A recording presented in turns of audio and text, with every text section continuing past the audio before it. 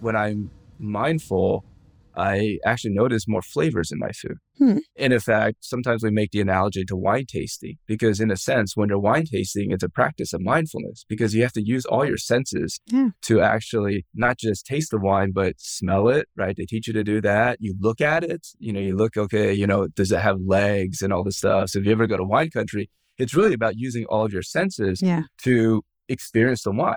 And so, in a way, we say mindfulness is like life tasting, right? You want to bring all your senses to experiencing each of your moments in life. And so it's really about that, taking these principles and applying it to what you're doing. If you get off track, come back to it. Yeah. That's the powerful part of it. How are you sleeping? Are you sleeping? I'm Dr. Shelby Harris, licensed clinical psychologist and director of sleep health at Sleepopolis, where we dive deep into all things sleep so you can get the rest you deserve.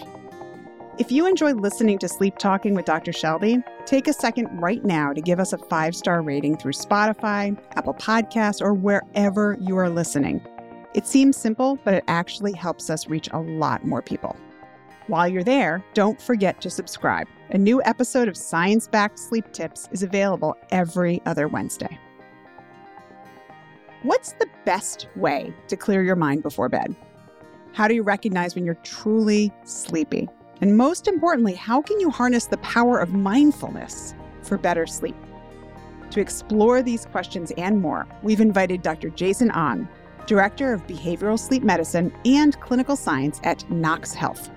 Using cognitive behavior therapy and mindfulness-based practices to treat insomnia, hypersomnia, and other chronic medical conditions, Jason has promised he will not rest until we are all sleeping soundly. I have known Jason for 20 years now, for a while. He really, in my opinion, has changed a lot of the field. So I'm super excited to have this conversation. This is going to be a great episode. Jason, really welcome to the show. Thank you, Shelby. And thanks for inviting me to be on the show. I talk a lot about mindfulness and I do it just online and with my patients, but I think really hearing from how you incorporated it into insomnia treatment is going to be, a game changer because you really did change the field a lot. So to give our listeners some context, when you talk about the term mindfulness, what do you mean? So in the context that we're talking about it, mindfulness, I would say, is really a way of looking at things or approaching the things that happen in your life. Mm-hmm. And by that, I mean, it's cultivating awareness of the present moment such that you're just observing each moment, letting it pass one moment at a time. And it's to do it without attachment, without judgment, and just letting things be. So it's a really very simple concept, but it's quite difficult to practice. Yeah. So how does it really connect to sleep issues? And because you started doing research on this a long time ago, how did you start thinking that mindfulness really should connect to, say, insomnia treatment, for example? I would say before even sleep that there's a relationship between mindfulness and stress. Yeah. Really sort of a little bit of Buddhism 101. The origins of mindfulness came from Buddhist philosophy. So not as a religion, but really just Buddhist philosophy, where one of the core beliefs is that life is suffering and that the root of our sufferings is what the Buddhists call cravings, what we probably call in modern society attachments, right? Attachments to outcomes. So we want something to happen so badly. We want to get the job of our choice, maybe get into the university of our choice. The problem isn't that you have goals or you want to achieve, it's just how badly you want it. So it's these attachments to things. And so that's what causes stress. Yeah. What can we do to detach from this stress? And if you remember, we talked about mindfulness as being a way to look at things without attachment. So then the idea is that if you can practice being mindful and just watch things as they are, that's a practice of learning how to let go or detach. And that over time, this can reduce your stress.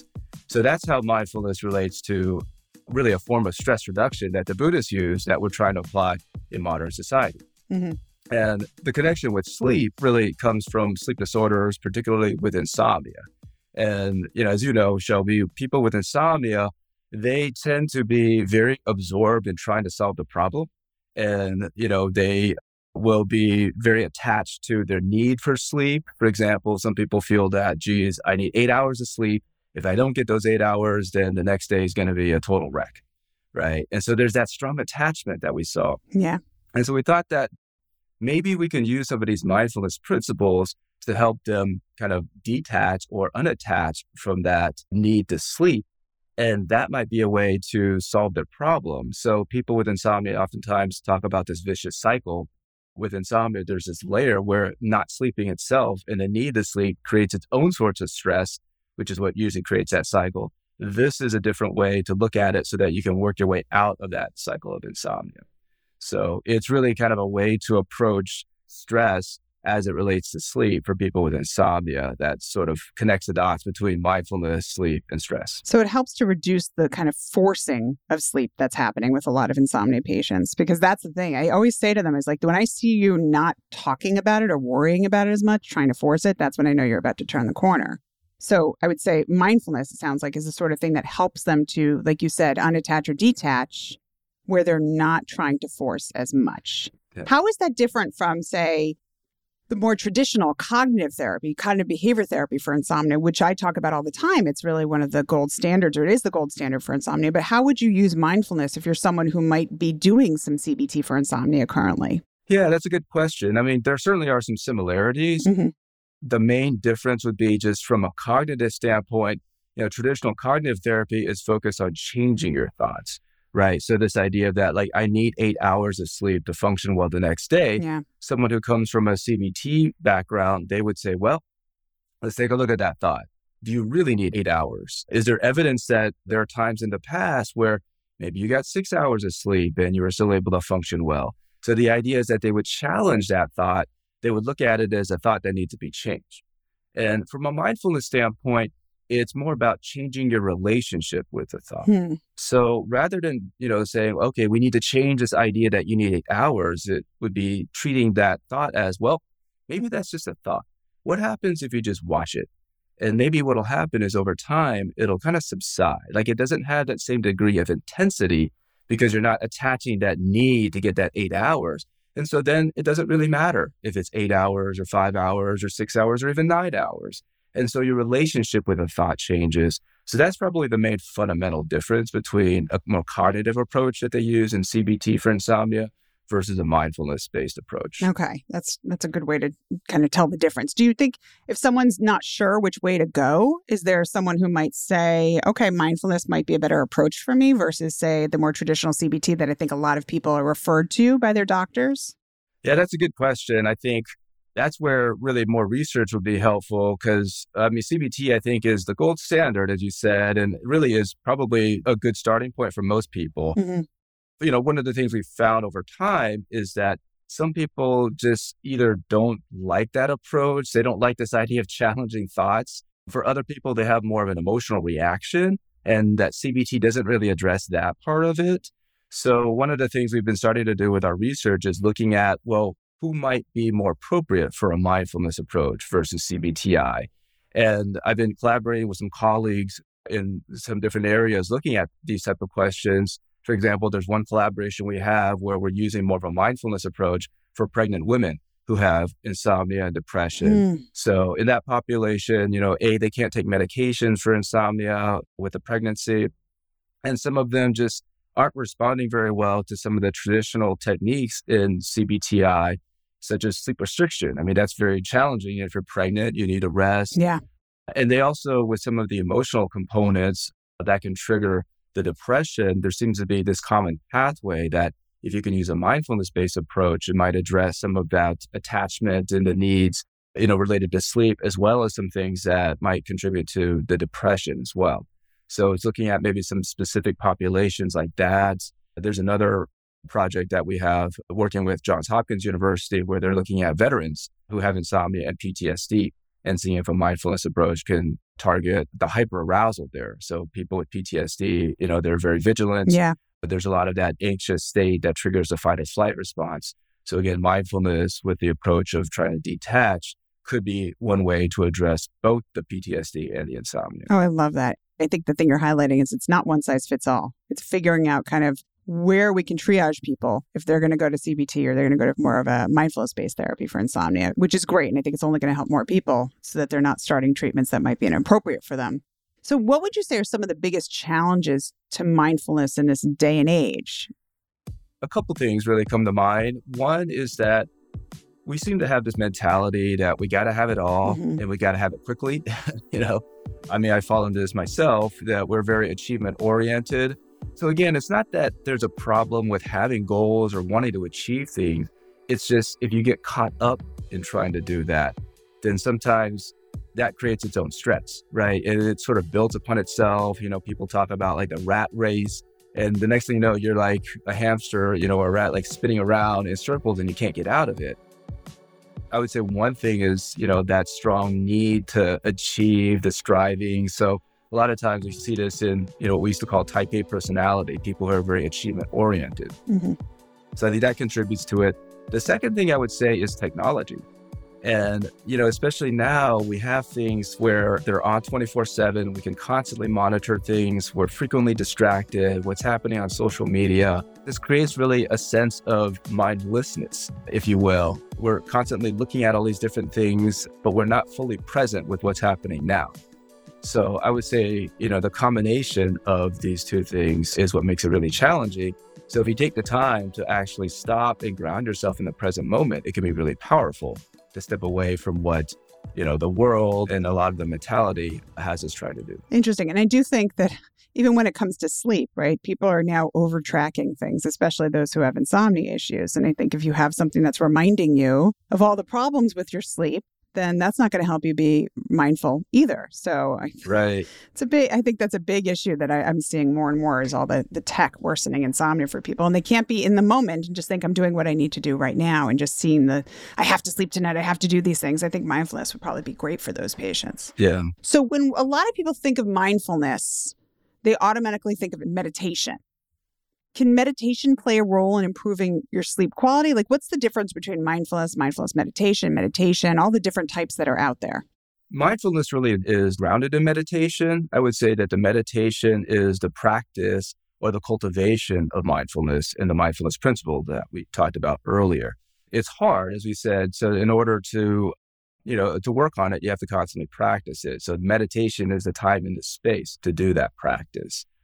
There are other forms of meditation, like transcendental meditation. Certainly with different religions, they have meditation. But in this context, the mindfulness is practiced during the meditation. Now, typically people think of it as being like a quiet meditation, focusing on your breath, paying attention to thoughts that come and go. But actually, it doesn't have to be. It can be informal. You can practice mindfulness while running. You can practice it while working out. In some of our programs, we even have people practicing mindfulness as they eat. So the idea is that you can really do it with a lot of different activities. And ultimately, the idea is that you bring it into your everyday life. And that's why at the beginning, I said mindfulness is really an approach about, the way of living, how you see things. Just because I'm a runner and I want to talk about that. Like, how would you, if you were out for a run, how would you maybe do, or a walk or whatever, how would you do or incorporate a mindfulness exercise into that sort of practice?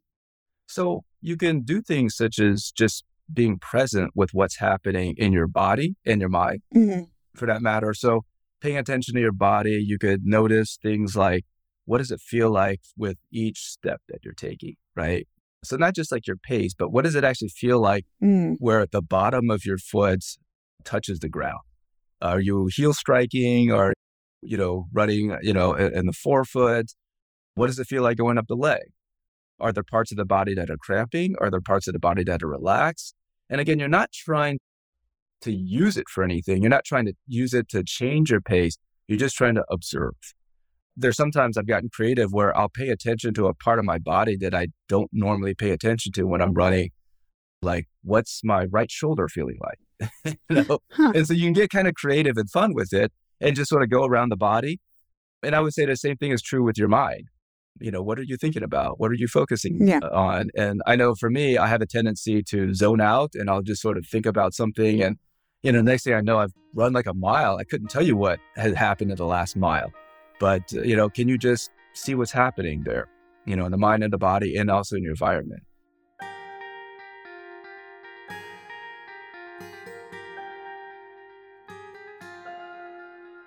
Now, the misnomer that I hear all the time when I mention mindfulness and a mindfulness practice to patients is, oh, I've tried it. I can't do it. I can't focus for that long. I mean, what would you say to someone who's really trying to do it or says those exact things? That's very common, right? Yeah. And so usually it's, well, if you notice that it's difficult, you're actually practicing mindfulness, right? Because you're noticing this thought that, hey, this is tough, or I'm not doing it right. And interestingly, the idea behind mindfulness is not to get any better. That's an outcome. That's an attachment to an outcome. So the idea is you're just practicing it to see what's present. And again, this is counter to the way that most of us are trained, but we all want to say, oh, I've been practicing mindfulness for 10 years. I've gotten so much better. But if you talk to someone like the Dalai Lama, even he will say, yeah, I still get distracted when I meditate. So you're never going to sort of achieve like some kind of higher state of meditation, which I think is what people sometimes look for when they're practicing mindfulness. It's simply a time to set aside that you can be with your mind, your body, your physical sense, and just see what's happening. So it's just sort of taking note, taking inventory of what's present. And interestingly, the Buddhists would say this is an act of self-compassion because it's an opportunity for you to just work on reducing your stress and seeing what's happening. Interesting. I think the work of mindfulness, and you tell me if you agree with this, is the work is really in the noticing when you're wandering and then getting back on track. Would you agree with that? That that's where the strengthening starts to happen. And that's where it can help in your day and also at your nights. So when you notice that you're starting to worry about lots of things, to get back onto your breathing or whatever else it is that you're doing.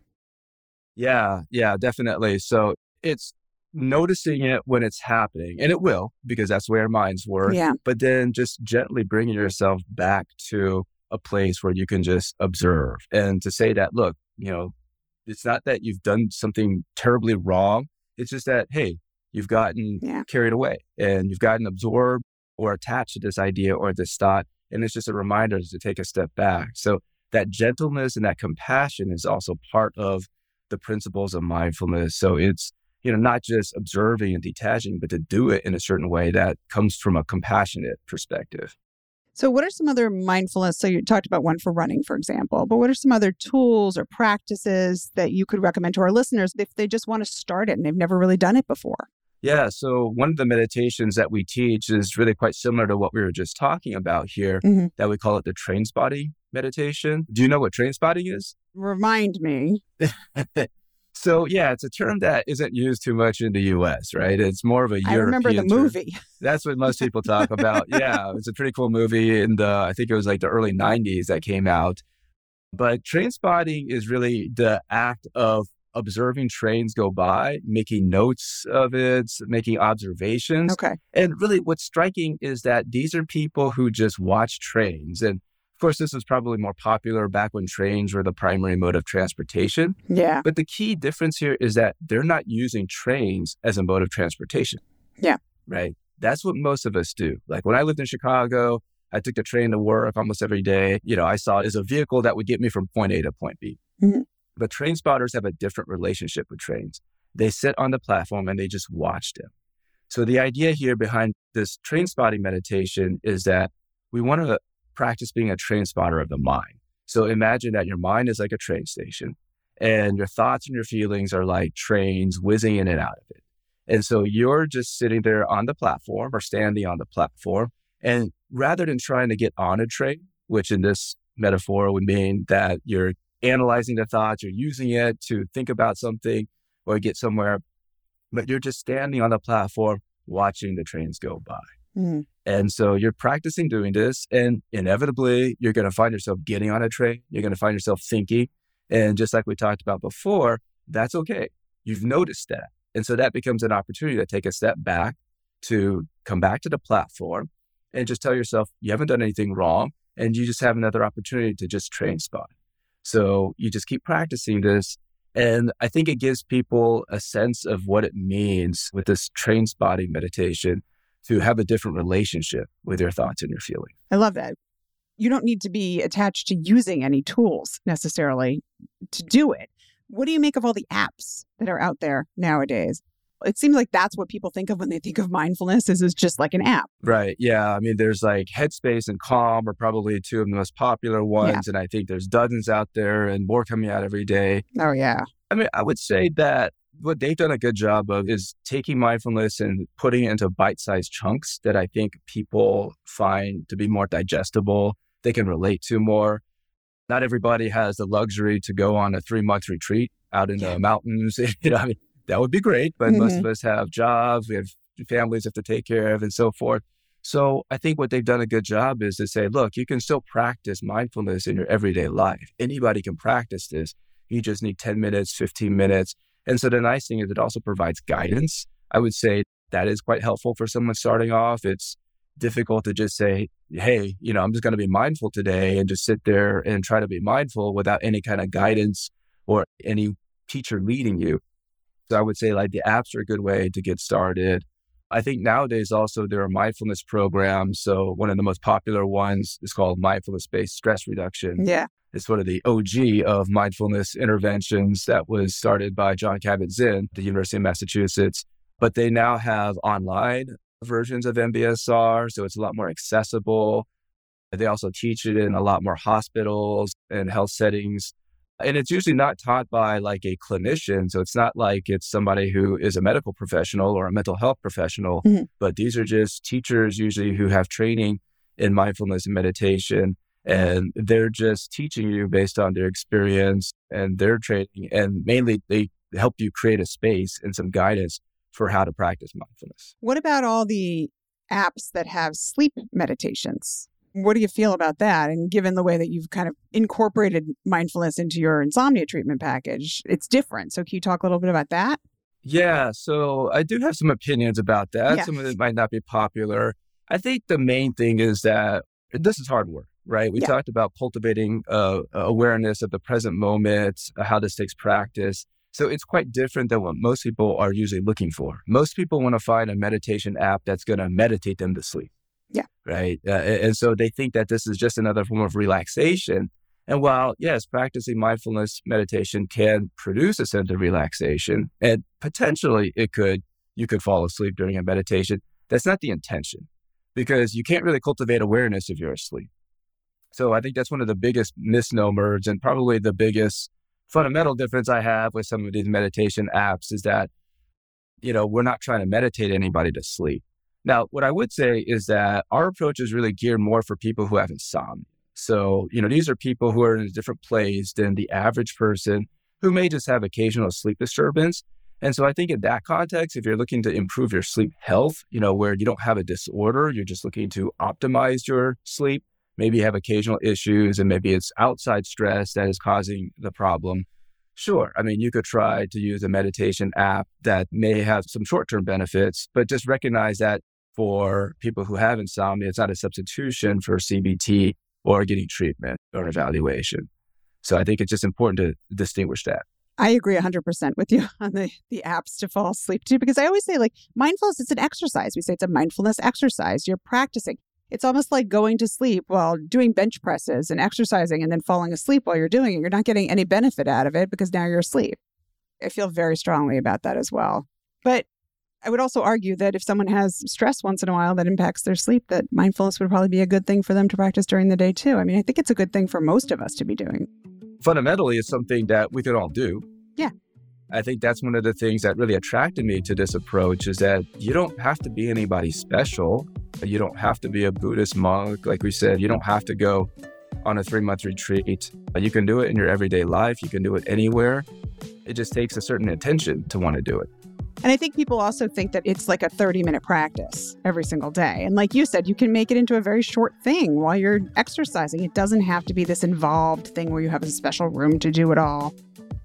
It is much more accessible than I think people think it is. That being said, is there anything else that you wish people would know more about mindfulness? I think that it's not a shortcut, so it's not a hack. I don't really like that term. It really is something that I think is really for someone who wants to start to change their habits and really take a certain approach that really has some long-term benefits, but it will take some work. And if they're up for it, then I think that it can be very powerful, the benefits that they'll see. So they just need to be prepared that they're in it for the long run. Mm-hmm. The goal is also not to get better at it. I think that part is really hard. It is how many times we step into something saying that, hey, I'll do this, but it doesn't really matter if I get better at it. Yeah. Right. So it's just setting aside that time to do the practice and just seeing what happens each time you do it. So one of the principles of mindfulness is beginner's mind. So it's trying to bring that beginner's mind to each of your meditation practices and really to any kind of mindfulness activity that you do. So if someone was doing mindfulness meditation every single day and they're really focused on doing it and getting some outcome from it, how long should it take for them to generally start to see some changes? And what specific changes, other than possibly reducing insomnia symptoms, what are some other things that people could recognize from it? What people tell me is within like a couple of weeks, what they'll start noticing is that they sometimes will see things a little bit differently. Or there are things that they've noticed that they maybe didn't notice before. And usually it's with something that they do regularly, whether it's noticing like, hey, when I'm mindful, I actually notice more flavors in my food. And in fact, sometimes we make the analogy to wine tasting, because in a sense, when you're wine tasting, it's a practice of mindfulness because you have to use all your senses to actually not just taste the wine, but smell it, right? They teach you to do that. You look at it, you look, okay, does it have legs and all this stuff? So if you ever go to wine country, it's really about using all of your senses to experience the wine. Yeah. And so, in a way, we say mindfulness is like life tasting, right? You want to bring all your senses to experiencing each of your moments in life. And so it's really about that, taking these principles and applying it to what you're doing. If you get off track, come back to it. Yeah. That's the powerful part of it. So the key is patience. Yeah. Right? Weeks to months to really start to see those gains, but it's daily practice. Practice isn't going to necessarily get easier, but it's going to take some time to see the other ways that it benefits your life. I love that, the wine tasting analogy. That's really great. So in all the time that you've worked on mindfulness and done a lot of research with, I can't even imagine how many patients at this point, what would you say has surprised you the most? I think it's just how far-reaching the effects of mindfulness can be. And even beyond insomnia. So one of the research studies that we're working on right now is using mindfulness for people with narcolepsy. Yeah. So narcolepsy is a sleep disorder where people are excessively sleepy and really creates a huge burden in terms of their mental health. These people are very depressed, very anxious, and their quality of life is significantly affected. So you might think, like, what idiots would think it's a good idea to teach sleepy people how to meditate? But the application here is quite different. So we're trying to use it as a tool to help them regulate their emotion, help them reduce some of the depression and anxiety, because a lot of people with narcolepsy, they have very low self-efficacy, meaning they don't think that they can get things done, especially the way that they used to. So there's a lot of attachment to the way they used to be when they had more energy, when they weren't as sleepy. And there's this sort of longing of like, why can't I do things the way I used to be able to do it? And so they try to push through some of the symptoms, even when they're sleepy and fatigued, and it usually makes it worse. So here we've been trying to teach mindfulness to help them really regulate their emotion, help cope with some of the symptoms of narcolepsy. It actually has some benefits. So we're hopeful that we'll be able to publish our findings soon, but just sort of an interesting application that you wouldn't think about for a sleep disorder besides insomnia. Yeah, because you don't associate the same sort of like anxiety that I would think of when we're using mindfulness. You don't think about that as much when it comes to narcolepsy. So I think that's really interesting. I'm excited to see those results. Jason, we'd like to end each episode with a piece of practical advice. So do you have any tips or suggestions for our listeners when they want to work on developing a mindfulness practice? Like, what would you recommend the most? I'd start off by saying that there's no wrong way to meditate. So dive right in and just give it a shot. I'd say start there. We talked about also getting some kind of guidance when you're first getting started, whether you can use apps. I think that's a helpful way to get started because they're kind of bite-sized chunks of meditation. You could join like a mindfulness class. I mentioned mindfulness-based stress reduction.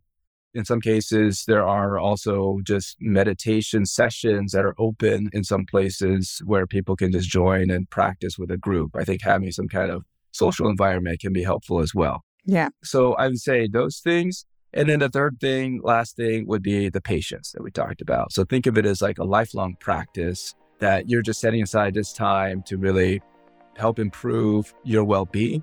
Yeah. Just creating some space so that you can see what's happening. And I think if you keep doing this, you'll eventually see the benefits. I love that. And I feel like a lot of listeners are really going to sleep better tonight and start hopefully being a little more mindful at times in their lives. Thank you so much for being here. I really, really appreciate it. This was truly a great episode. Thank you so much for having me. Thanks for listening to Sleep Talkin' with Dr. Shelby, a Sleepopolis original podcast. Remember, if you're not routinely getting a great night's sleep, follow or subscribe right now in Apple Podcasts, Spotify, or wherever you are listening. Today's episode was produced and edited by Freddie Beckley. Our director of content is Ilana Nunez. Our senior editor is Molly Stout, and I'm Dr. Shelby Harris. Until next time, sleep well.